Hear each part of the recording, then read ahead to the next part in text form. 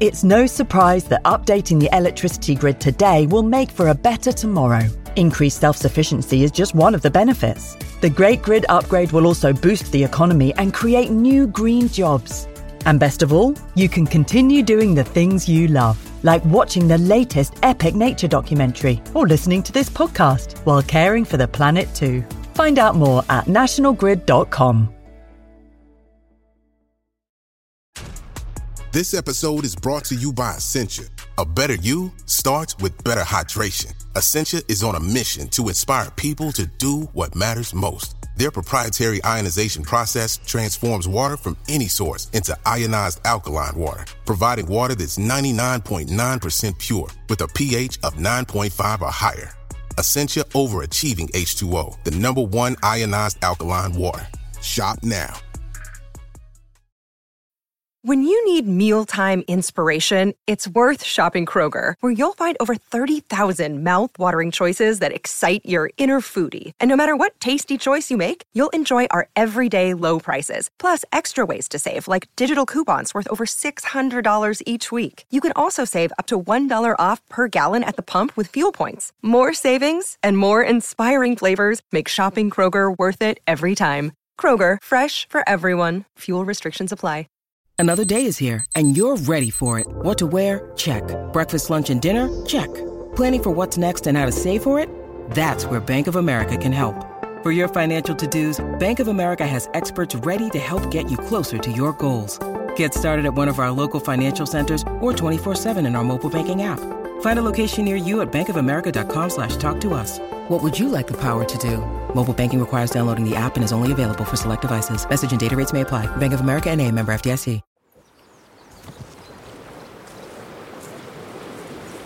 Welcome to the Plodcast, the nature and countryside podcast from BBC Countryfile magazine, where we explore history, mystery and magic in our rural world. My name is Fergus Collins and I'm the host of the Plodcast, which is now in its 7th season. And this is episode 6.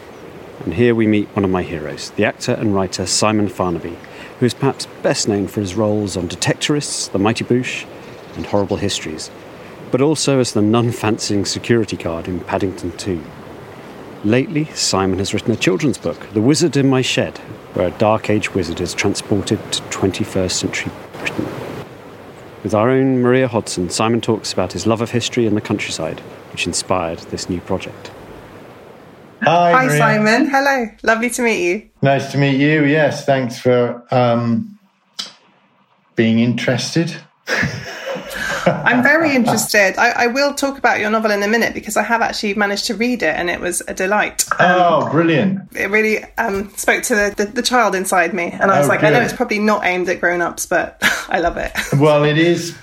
I try and do things for grown-ups as well, really, Oh, I'm glad you enjoyed it. I very much did. But what I'll start with is you, if that's okay, and ask you what your connection is to the countryside. Well, I was brought up in Yorkshire, a place called Croft-on-Tees, which actually is Durham, but it's right on the border. And then I went to school in Richmond in North Yorkshire, and so I was brought up around the Dales and, of course, Heriot country, all creatures great and small. Yeah. So I've got it. I feel like I'm from the countryside, I suppose, and I just have such sort of great memories. Like the woods was always really important to me. Like there was nothing more exciting than finding usually you'd find there'd be a dead bird in the woods or something. When you're a kid, and that becomes like the most fascinating thing you could possibly imagine when you're a kid. Or someone would go, "Oh, there's a badger down by the river." That was like a thrill, and everyone would be talking about the badgers. You go, "Did you hear there's a badger?" And someone would go, "There isn't a badger." And then you go, "No, there is a badger, there isn't." So that's my memories of childhood, and just always being, grubbing around in the backwoods. Look, there'd be mushrooms or some beetle or some molehill or something mysterious, and you go, "That doesn't belong here." And so I feel like even though I've lived in London for 20 years now, that's my connection. That's where I feel like I'm from. Do you feel as though it informed your character at all? Oh, yeah, definitely, yeah. I mean, my dad was a landscape gardener as well, so I grew up around lots of shrubs and plants, and, you know, gardening was important, and being outdoors, I suppose, and people tell me I'm quite laid back, although I don't feel very laid back, you know. I think everyone feels a bit sort of stressed sometimes, but I suppose that might be partly because I was comfortable in the outdoors and having lots of time to just get bored and to walk around and, you know, look at clouds and things. So I do feel that's sort of part of me, yeah. And you mentioned that you now live in London, but do you get opportunities to revisit the countryside often? And when you do go, what sort of things do you do there? Well, funnily enough, yeah. So my parents still live in near Richmond in North Yorkshire, and I was actually back there about a week ago. Yeah, always take a drive up to the Dales, and you always make new discoveries because. So there was at school in Richmond, as I said, and I visited there for, you know, since I've been in London. But I just discovered a new bit of this river, the River Swale, where you could swim in, because I've got into swimming outdoors now because. Especially in the lockdown, you know, you're not allowed to go swimming, and I quite enjoy swimming. So I've taken to outdoor swimming. We found this river that you can go in. It was fabulous, and it was on my doorstep the whole time. I didn't even know it was there. So, yeah, you know, long walks, swimming, probably find a pub somewhere. Yeah, a nice way to round any of those things off, isn't it? A pint at the end of it. Or a few, yeah. Depending on if you're driving or not. I'll move on to the book, where, although it's ostensibly a little bit urban because it's set in the sort of suburban town of Basingstoke, there's also frequent references to nature, and the warlock hero, I should call him, the 6th century Myrddin the Wild, has a very strong sense that modern society's seen a loss of connection with nature. So is that something that you also feel? Yeah, I do. I think it's sort of inevitable with technology and the way we live that we become slightly distant from nature. And I think that was partly the point I was making, not to sort of hammer kids over the head with it. I think that was what I liked about having someone from the Dark Ages, which was where... You know, they really did believe in magic in the Dark Ages, and you know, it was just a fact. It was like there's trees and there's stones and there's humans and there's magic, and it's all part of the. And I think it really was nature. You know, I think they were perplexed by nature and found it magical, which it is. And I think even though we've taken some of that magic away with science, which is quite right, like obviously nothing against science, but we have to remember that we are part of nature, I think, and that I think Myrddin makes the point in the book. He says, you know, we believed that we were all one, you know, we were all made of one, which of course we are. We're all sort of part of the universe, and we were all floating bits of rock and congealed and made into strange creatures and different life forms, but we are all as one. And I think without hitting kids over the head with it, I think if you say, you know, if you just remind kids of that, or give them a portal which allows them to see that we're all one, then I think that's how maybe we can look after the place a little bit better, which is what we'll lose our natural environment, you know, quicker than we ought to, you know. Absolutely. In the book, which I should mention is called The Wizard in My Shed. It's a lovely title. The children are... You get quite a contrast between the children's obsession with technology and then this, you know, this wild magic. And Myrddin becomes quite frustrated with their immersion in their phones and on the screen. And is that a frustration that you also share? Is it something that your child does, or your children? And how do you think that parents can get children to switch off technology and get outdoors more? My daughter's 6 years old, and I'm very, you know, see myself as a sort of, not a hippie, but like, you know, I thought, well, Eve, my daughter, she'll never be on iPads and screens. And of course she is, because you just can't, it's like holding back the tide. Like, they're going to find these things. And when I was a kid, where you had the ZX Spectrum, suddenly there was this computer that you could play games on, and it was like the best thing ever, because of course it is. But I think it's balance. I think it's just trying to be aware of it and trying to go, well, I just say you have screen time and you have non-screen time, and encourage them to see, to play in nature and to see the wonder of it. And you really just encourage them. I mean, actually, Eve's pretty good. Like maybe most 6-year-olds are. She loves snails and beetles and bugs and spiders. And she's got a bug, a pet bug at the moment, which is a little shield bug that she keeps. Wonderful. I made her laugh because I had a pet fly when I was a kid. Called Fred, and even she went, Dad, a pet fly is a bad pet. And I was going, I know, it really is, isn't it? But I did have one, and my mum found it one day and went, what the hell are you doing? I kept it in a cupboard with a Jammy Dodger biscuit. And she went, what the hell are you doing with a fly? And I said, absurd. It's dirty, you can't keep a mouldy old biscuit. And well, that's his breakfast, lunch and dinner. She let it out anyway. I don't know what happened to Fred. But he survived, that sounds like. He did. He lived in there for, I think, 2 weeks, yeah. And lived to tell the tale. Amazing. Yeah. But, yes, I think you've got to gently try and encourage them and going for walks and things. I mean, it's so funny. Eve will be like, I can't think of anything worse than a walk. And kids do. It's like, why would you? It's a very adult thing to do, isn't it? We're going for a walk in the countryside. You go, that sounds terrible.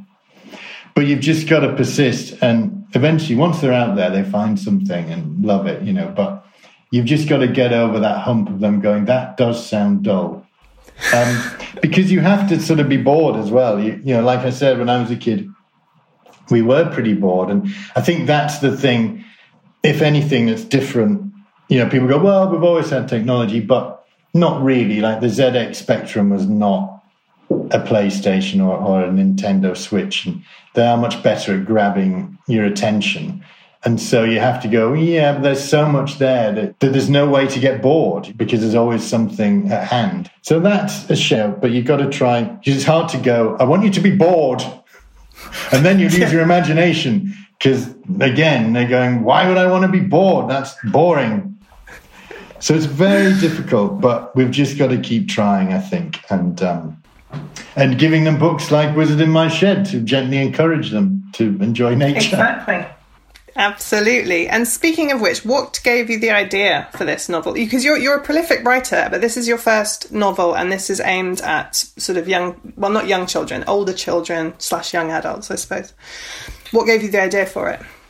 I think I always wanted to do a book, because when you write scripts, you really are relying on so many different departments. Like you've got a director, you've got, you might get an actor who isn't who you thought it was going to be, or it basically, you write a script and it can turn out vastly different to how you intended it to. And it can be a great process. It can be better than actually what you've done, or it can be worse, or it just falls into other people's hands. So I really wanted to do a book because you're the writer, director, actor.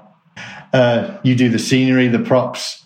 And it's really great. I just want to just write a book and then that's it. It can play in kids' imagination. I like writing sort of for kids, or certainly for adults and kids. Like the Paddington 2 was very loved by adults and kids, and Horrible Histories is. And I think I sort of bridge that, that age gap quite well.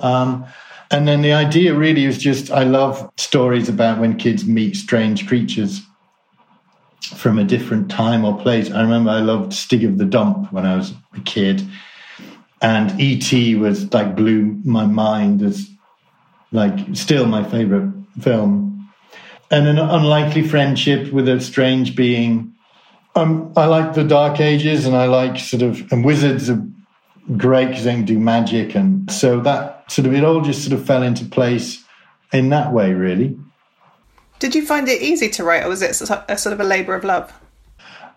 This is actually the most fun I've had. Although I have fun writing with other people on scripts because it can be good fun making up jokes, and but I think in terms of things I've written on my own, this was by far the most enjoyable, especially the first draft. Like, I actually was going, oh, this is easy.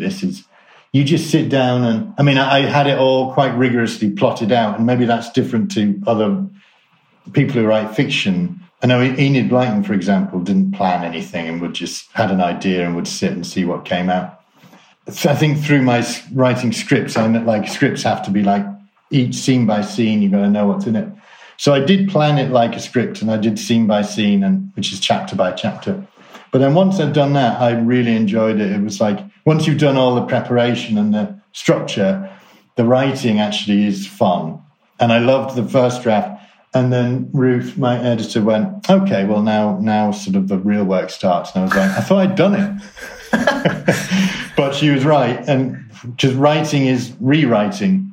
It's like honing and making it all flow better and cutting bits you don't need and adding bits you do need. So, but overall, it's been really enjoyable. Right, well, it does race along. It's got a really nice pace to it, and I was very sad when it finished. I was like, more Adventures of Rose, yeah. Also in the book, Myrddin references quite a lot of plant species that he uses for his potions, such as bearded darnel, pendulous sage, witch's grass, etc. Now, is this something that you can do when you go out for a walk? Are you actually able to identify these species out and about? I do. Well, because my dad was a gardener, I do know lots of plants and shrubs and things, and grasses. And also he was a grass farmer, like he grew turf. So I knew meadow grass and obviously the more refined grass that you have, he would like do golf courses and stuff. So I do love grass. And now I bore people.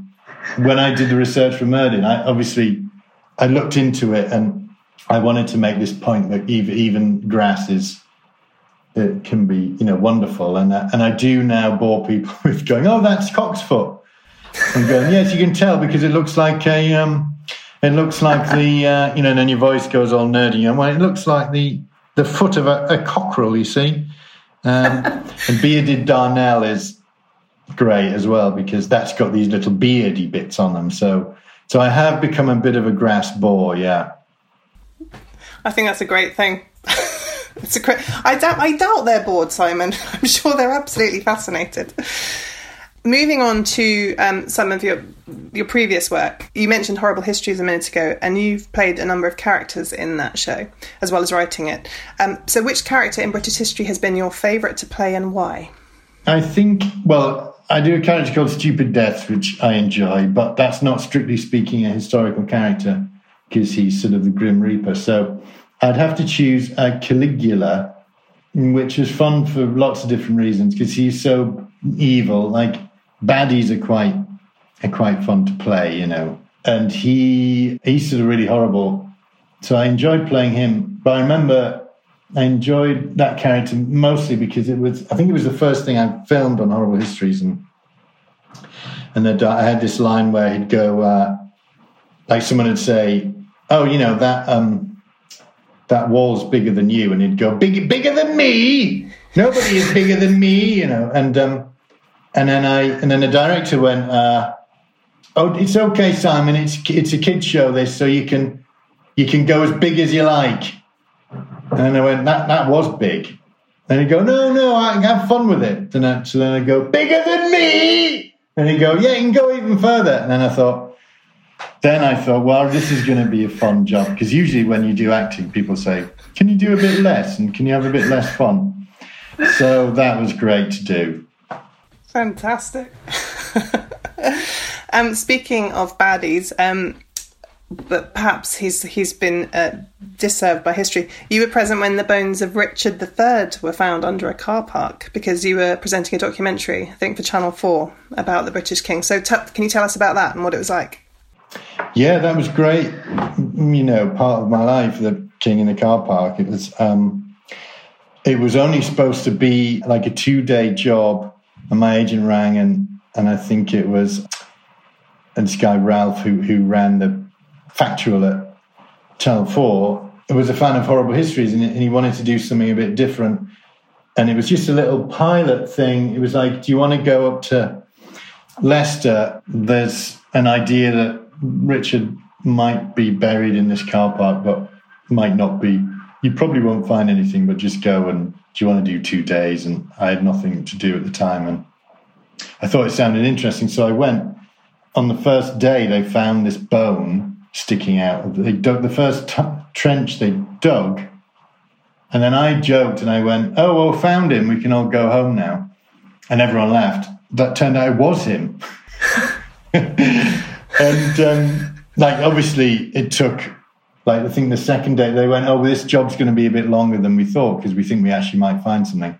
And then the bones we found on that first day turned out to be him, and it was like a complete miracle. You know, it was.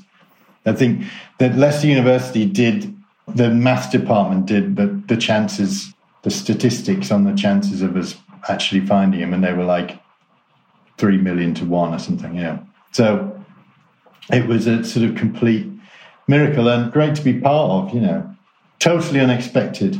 And I'm not a presenter, really. I've since discovered, but that was a total accident where I just had a very brief career as a presenter of a show. So it was. And you struck gold. When I struck gold, yeah, it's only downhill from there, isn't it? Well, you don't need to do any more presenting if you find the bones of Richard III the first time you do something. So that's like, job done. Well, where do I go from there? Speaking of striking gold, hope you like that segue. The Detectorist, that's a fantastic show set in the countryside where you play one of the rival detectorists. And I was thinking about this actually because I was going to ask you about filming in a beautiful landscape for that, but I imagine a lot of your filming has taken place outdoors actually, because I've seen Mindhorn, which was on the Isle of Man, and that was wonderful and again beautiful setting. But I feel with the Detectorist it really makes a point of giving the landscape a starring role. What's it like filming on a show like that? Well, first of all, thank you for watching Mindhorn. Brilliant. Not many people have seen it. No, I'm very proud of Mindhorn. It was great. Detectorist was amazing. I knew Mackenzie Crook we used to do sort of stand-up, sort of character comedy together in the old days. And he asked me to play this part, I think just because I look like Art Garfunkel. And then we filmed it in sort of June, July in Suffolk. Toby Jones and I would always say how blessed Mackenzie was, because every time the camera was rolling, the sun would come out, and he was just a very lucky, you know, we just always had great weather, and I can't even remember it raining once. But it was like a holiday. Me and Paul, the guy who played the Paul Simon character, we used to joke saying it was like our holiday. So when there's another series, we go, "Oh, looks like we're going on holiday again." So it was great to film. And Mackenzie's a real nature buff himself. And in between takes, he's sort of spotting kestrels and digging up, you know, toadstools and stuff. And so he's really, I think he wanted to give nature, you know, the countryside, that starring role. And the cameraman as well captured it, you know, getting all those little details. He'd go off, find butterflies landing on a bit of grass, on a bit of bearded darnel. It feels to me as though the countryside is getting a bit of maybe a new lease of life as a setting for comedy, because I was thinking of the Detectorists and This Country and Mortimer and Whitehouse Gone Fishing, because previously it's always been approached in quite a straight-faced manner with natural history programmes or maybe a detective series. And do you think we will be seeing more countryside comedy, or is it a trend that's going to end quite soon? I don't know is the answer to that. I mean, these things come in cycles. Actually, I think I pitched for a show called, I can't remember what it's called. It was something like life in the countryside, something very, very, very imaginative like that. And that was a sketch show set in the countryside. That was about 10 years ago, and BBC went, we're not interested in that at all. No one's interested in the countryside. So things have changed. But I do, I remember Last of the Summer Wine, and I think I'm alone on this, but I loved that show, and especially the early, and originally, like right at the beginning, it was like a Sam Beckett play. There was it was three gentlemen nearing in their twilight years, walking around the countryside, musing about life, about nature, about mortality, and that was shot. I don't know where that was, probably Yorkshire somewhere, but that I remember being very beautiful and really being enhanced by the countryside, and that was maybe why I loved that show. And I think that's what, and The Detectorist plays on that as well, that sort of quietness and what you do when there's no mobile phones and nothing to get in your way. So I think it's great. I love it. If it will last, I don't know. And it might be that it's also in response to our rising, I suppose, addiction or reliance on technology, that we're seeking more and more outlets in the countryside, but also wanting to see it as a place of fun rather than. I think often we are quite grave about it because of the loss of nature. But it's nice when it can also be a place of joy and entertainment. Yeah, I think I try and do that in the book. It's like you do, yeah. There's. The kids go, "Hey, we're into saving the world, man," and then Murdin goes, "But you don't even know what's in your local wood. Like that's important too, Murdin stopped in a clearing next to a stream. The water was coming from the hills beyond Bashingford, and a small waterfall had filled a lovely pool, around which was growing some very healthy-looking vegetation. "Aha!" he exclaimed. "All is not lost with this world. Now, help me, younglings. Get gathering." He got down on his hands and knees, no easy task when he was still in his super-tight jeans, and started grubbing about in the undergrowth. "Gathering what?" asked Rose. "Yeah, there's nothing here but grass and stuff," Chris added. Murdin looked at them in disgust. "Thou knoweth nothing of nature." "Hey, we know about the environment, old man," said Tamsin. "Good," replied Murdin. "Then thou can tell me how many species of plant are in this clearing." He pointed to a space around 4 meters square. It really just looked like your average forest floor. Part grassy, part muddy. "I dunno. 3, voted Chris. 10, suggested Chikia. 20, said Rose, sure that it was bound to be higher than expected. 137, said Murdin smugly. And that is just giving it a cursory eye sweep. Thou sayest thou care for nature, but thou know not what it is, what it does, how magical it is. Thou art not connected to it. He continued, scrabbling around on the forest floor. Look, foxglove, the flower of the heart, he said. Hawthorn, ha! Each one has a story to tell. Wood anemones for digestion. Primrose, red campion, sweet woodruff, wood sage, fern. Oh, my goodness! The kids screamed in unison. I know! 'Tis wonderful! Cried Murdin. But the children weren't ecstatic about the abundance of flora and fauna. They were crowded around Shakia's phone. We've gone viral! They were looking at a very fuzzy video of the moment the old well had erupted, filmed by someone crouching behind the glass on the upper level of the mall. Now I knoweth why they call them start foams, said Murdin. A sorcerer has cursed them. As soon as thou looks at them, thou starteth foaming at the mouth. He was quite pleased with this piece of observational humour. The kids ignored him. Now the police are saying the disturbance was caused by a giant sinkhole. I'm going to ask you 2 quick questions to round up, if that's okay. The first is just, which is your favourite part of Britain? Well, I have to say Yorkshire, because that's where I'm from. The Dales, Yorkshire Dales are incredible. If you manage to get the weather, you get there's so many different sort of aspects to it. there's the Dales, and then you get up to, there's a pub called Tan Hill, which is the highest inn in Britain, and the landscape up there is it's like the moon, you know. So that I'd have to say Yorkshire, yeah. Good answer. And finally, if you were a British wild animal, what would you be? Can I have a bird? Because I was going to say a fox, because foxes live in the countryside and in urban areas, so I think they've got the best of all worlds. But I've changed my mind. It's got to be a bird, because why would I be a fox when I could fly? Yeah. I mean, who wouldn't want to do that? So probably a kestrel or a hawk or a kite or something. Excellent. It will. I was wondering whether it'd be a bird of prey or a garden bird, but you've gone for the bird of prey. Yeah, I mean, may as well be the hunter, right? Yeah, exactly. Exactly. Oh, that's lovely stuff. And thank you to Simon and Maria for that entertaining chat. Simon's book, The Wizard in My Shed, The Misadventures of Murd in the Wild, is published by Hodder Children's Books, and we thank them for allowing us that clip from his audiobook. I hope you enjoyed this podcast. Please do leave some feedback and reviews on whatever podcast provider you use.